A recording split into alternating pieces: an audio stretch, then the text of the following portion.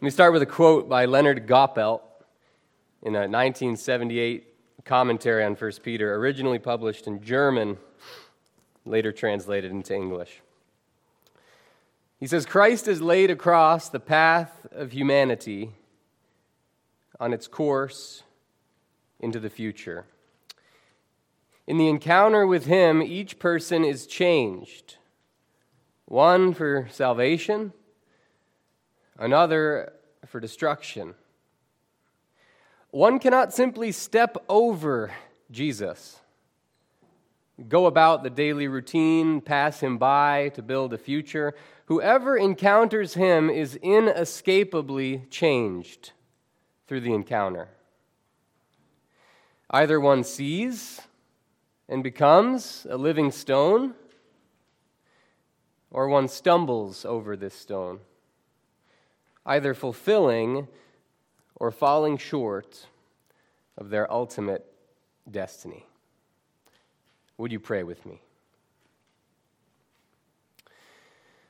Lord Jesus, we are gathered here expectantly waiting for a word from you, the Word.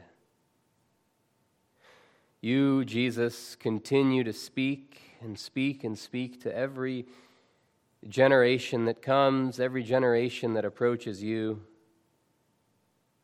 And so, Lord, as we gather here in May of 2023, 216 years after this church was founded, we continue, Lord, to seek your will and to be involved in the work that you are doing. And so would you please give us soft hearts this morning to receive you, whatever it is that you have for us. In Jesus' name, amen.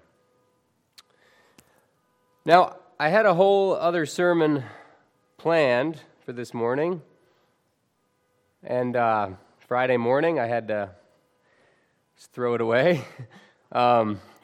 Actually, some of the work to that sermon, of course, is integrated into this one. But it happens sometimes, and it's both frustrating and exciting to try to follow where the Lord is going, and hopefully that's what we're doing this morning. At least, though, the text remained the same, 1 Peter chapter 2, and so I do invite you to turn with me to 1 Peter 2, verse 4, starting at verse 4 at this time.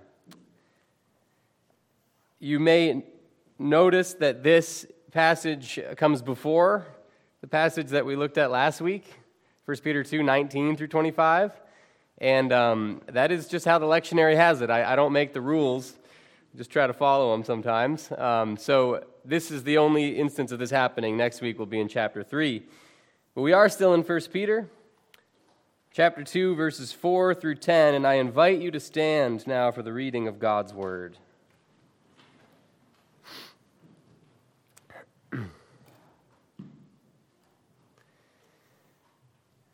Microphone's on, no cars beeping. Okay, praise the Lord. Here we go.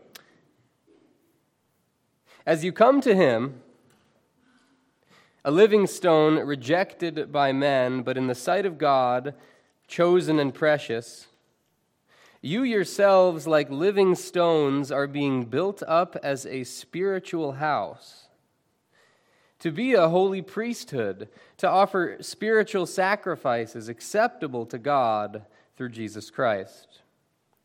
For it stands in Scripture, "Behold, I'm laying in Zion a stone, a cornerstone, chosen and precious, and whoever believes in him will not be put to shame." So the honor is for you who believe. But for those who do not believe, the stone that the builders rejected has become the cornerstone, and a stone of stumbling and a rock of offense. They stumble because they disobey the word as they were destined to do. But you are a chosen race, a royal priesthood, a holy nation, a people for his own possession, that you may proclaim the excellencies of him who called you out of darkness into his marvelous light. Once you were not a people, but now you are God's people. Once you had not received mercy, but now you have received mercy. You may be seated. So stones, living stone, cornerstone, rejected stone, stone of stumbling. Why all this stuff about stones? Now, I could try to explain it myself, but I feel that I wouldn't be doing it justice, so I've brought with me Professor Karen Jobes of Wheaton College to explain it a little bit for us, and she does such a good job in her commentary talking about the stone passages in the Old Testament and what Peter's doing. This is what she writes. She says, a well-developed tradition existed in Jewish writings that identified the stone with the Messiah. All that remained for the New Testament writers was to identify Jesus as that Messiah. The stone image is found in 3 Old Testament passages: Psalm 118, Isaiah 8:14 and 15, and Isaiah 28:16. And all 3 of them are quoted in 1 Peter 2:6-8. When Jesus applies the rejected stone of Psalm 118 to himself, he's probably drawing on a well-established tradition in Judaism. In Isaiah 8, the Lord Almighty is a sanctuary, but he will be for the houses of Israel a stone that causes people to stumble and a rock that makes them fall. The stone image occurs once more in Isaiah 28 to refer to the object the Lord places in Zion. See, I lay a stone in Zion, a tested stone, a precious cornerstone for a sure foundation. The one who trusts in it will not be put to shame. So even before the writing of the New Testament, the stone image of these 3 passages came to be understood as messianic, as referring to the long-awaited Messiah. Now, a couple pages later, she writes this, which I find to be profound and orienting for our study. She says, Peter's use of the stone passages, which it is the most extensive reflection on these passages in the New Testament, his use reaches far beyond any other contemporary usage. Peter uses this powerful image, the stone, and Peter's name means rock, remember. He uses this powerful image to declare that Jesus is the touchstone of one's destiny. The stone, then, is either the heart of a new foundation, a cornerstone, the beginning of a new kingdom to which other stones and materials are added to construct something new, or the stone is an obstacle, a liability, a cause of stumbling, destruction, even shame. 1 Peter says that there are no other options, friends. The stone is either a source of life or a source of destruction.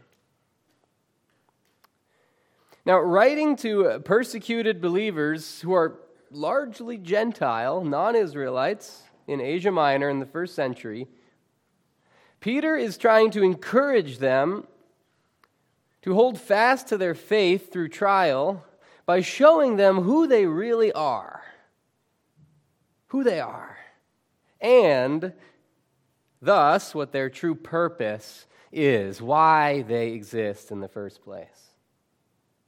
For them, he says, Christ is a living stone. The only other instance of this phrase in Greek literature is in the 6th century, where it refers to magnets, which either attract or repel. Christ is a living stone for these believers. He's the first stone to build a new world upon. But for others who reject this stone, who don't see it as the cornerstone, he can only be a source of stumbling. So in this text, Peter talks about this stone, but he encourages the believers in Asia Minor, and I think in turn he encourages us today by telling us who we are and why we exist, what is our purpose. And so those are the twin themes that I want to dig into this morning. So let's jump in. Now, one thing to do that I find helpful with a passage like this is to give a paraphrase that really just lays out the substructure, the kind of bones of the passage. Because Peter goes in many different directions with subordinate clauses, with metaphors and images, with citations of the Old Testament. So it's helpful to just get the bare bones of what he's saying, and then I think to go back in and fill in the details. So I'm going to give you a paraphrase that I developed in preparing the sermon that I found helpful, and hopefully it'll lay the groundwork for our discussion to follow. So to these believers in Asia Minor, in the first century, this is what Peter says. He says, as you come to this stone, Christ, Jesus, you are being built into a spiritual house, or a holy priesthood, which exists to offer acceptable worship to God through Jesus Christ. There's one. He says, honor, a vital virtue in the ancient world, shame and honor. Honor belongs then to the one who trusts this stone, trusts enough to build upon it. Whereas the ones who do not trust in this stone stumble, not believing the gospel. You who trust this stone, though, Christians in Asia Minor, Jew and Gentile, you are a chosen race, a holy nation, he says, a people for God's possession, who exist, second purpose, to proclaim the nature and acts of God who called you out of darkness into light. The crescendo ends here. Once you were not a people at all, but now you are God's people, His treasured possession, His new kingdom here on earth.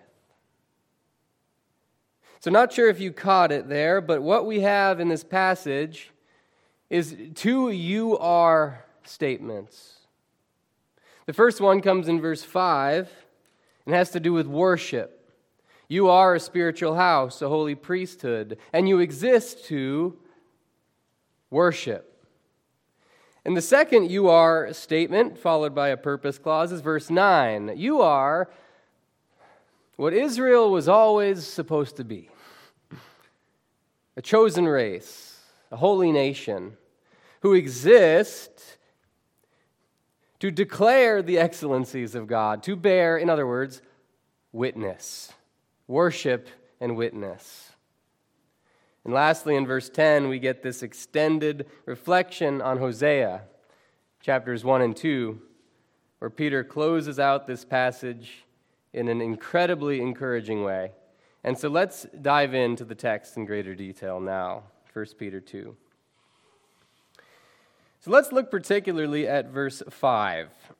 Verse 5. As these believers are said to approach Christ, to trust in Christ, to believe that this Jesus of Nazareth is truly Messiah, the Christ, as they come to him, a living stone, rather than rejecting him, Peter says that you are, second person, looking straight at them, you are being built into a spiritual house. We get spiritual house, holy priesthood, and then language of sacrifice. House, priesthood, and sacrifice should make you think of something in particular in the Old Testament.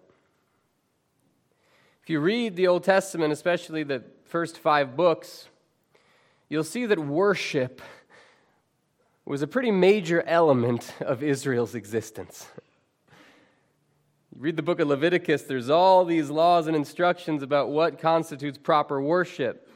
Who could be a priest and who could bring the sacrifices? Worship. Where ought worship to happen? Tabernacle, temple, worship.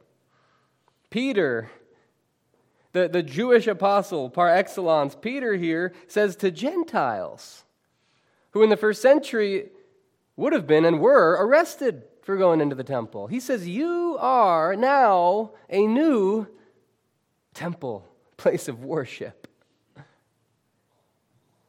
You exist, in other words, to worship God finally in a truly acceptable way. You are a spiritual house, a holy priesthood, which exists to worship God. Now, there's one text that is cited. There's so many texts that are cited, but I can't mention them all. But one in particular, toward the end of Isaiah, which is just so striking to me in this context. In Isaiah 56, we get this grand vision of the end of days, the restoration of the kingdom, when Israel would come back from exile and God would do something new. And God says that these ones, referring to foreigners, Gentiles, he says, these ones I will bring to my holy mountain, and their burnt offerings and sacrifices will be accepted on my altar. It goes on to say that my house in these days shall be called a house of prayer for all peoples. There was another figure in the first century who quoted that verse. Jesus, when he's clearing the temple, says, my house shall be called a house of prayer for all peoples, not just Israelites. And here Peter says that you, as the church, the people of God, are that house. Worship. If you jump down after a few quotations, which hopefully Job's comments illuminated, you get in verse 9 another you are statement. Between the you are statements, there's a discussion of who gets the honor and who gets the shame. And it says the honor is not for those born Israelites, for the Pharisees and religious officials in high places. The honor is just for those who trust, who believe in the stone, the Christ. And those who do not believe, it says they stumble. And ironically, if you look in the New Testament, those who stumbled often were Israelites who should not have stumbled. Looking again right in the faces of his Jew-Gentile congregations, those whom he's trying to enrich and encourage, Peter says, you are a chosen race. We get a string of phrases here, all synonymous roughly. A chosen race, a royal priesthood, a holy nation. Now, if you've read the Old Testament, you've seen this language all over the place. In Exodus 19, through Moses, God says to Israel, you shall be my treasured possession among all peoples. You shall be, get this, a kingdom of priests and a holy nation. Deuteronomy, you are a people holy to the Lord your God. The Lord has chosen you to be a people for his treasured possession out of all the peoples on the earth. Peter is speaking to non-Israelites largely here, who've trusted that Jesus is the Messiah, and he says now that these people are what Israel was meant to be all along. And we've talked about worship, but here, with this language of chosen race, holy nation, people for God's possession, this special group always existed to be a light to the nations. We've talked about this in Isaiah especially. They were to be at the top of the mountain, a city set on a hill, a kind of light you put out in the summer so that bugs are attracted. But to draw all the peoples of the earth to this culture, to this land, to this way of living, a way of worship, a way of love. In other words, Israelites were never meant to hoard the privileges and blessings of God all to themselves. But friends, they did. They did. At least some of them did. But we see here that Peter, whose entire worldview has been transformed by Jesus, now sees things in a new light. He sees that the people of God are not those defined by certain blood, by certain genealogical records, not by circumcision, observing food laws. The people of God are defined by trust. Those who trust in the stone that is Christ, who trust in it enough to build their lives upon it. You are, he says, the people of God who exist to proclaim the excellencies of God to all the world, to be a light to all nations. Peter says, you are a new temple, a new priesthood. You exist to worship God. And you are a holy nation, a chosen people who exist to bear witness about your worship of God, about your experience of God, to bear witness to the world and not to keep it to yourselves. And lastly, in verse 10, we get this striking set of allusions to Hosea, the prophet Hosea, chapters 1 and 2. And I don't know if you've read Hosea recently, but Hosea is prophecy, but it's a story. And it's a story in which a certain man by the name of Hosea is commanded to marry a prostitute. Gomer is her name. And Gomer bears a few children to Hosea, and these children represent Israel, at least in chapter 1. And so Gomer conceives and bears a child, and God says to name this child Lo Ami, which means not my people. And then after that child is weaned, she bears another child, is commanded to name that child Lo Ruchama, which means no mercy. And God says, this is because you were my people, but since you have forsaken me, you are no longer my people. You were shown mercy as this chosen nation, but since you've left me, you no longer receive mercy. That whole text is speaking about Israel, who were God's people, were shown mercy, but because of their disobedience, we're not. Later in Hosea, though, we get language of restoration.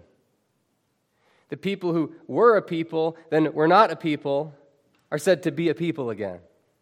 Who were shown mercy, then weren't, will be shown mercy again. But in 1 Peter 2, Peter applies this text to you and me, to Gentiles. A people who were never a people, if that makes sense. A people who, in the eyes of the Israelites, were never on the inside. They had nothing to lose. Israel had it, then didn't, then had it. We've never had it. And Peter says, now you have it. If in coming to the stone, you don't reject it, but you trust in it, now you have it. Now you are what Israel was always meant to be. You are Israel, the new Israel. You are God's people, his treasured possession. Whoever encounters the stone is inescapably changed through the encounter. Now, either one sees it and becomes a living stone, or one stumbles and misses out on their destiny. in the words of Goppel. The stone has been set, friends. The world knows it. We know it. But what kind of stone this is depends entirely on our perception of it.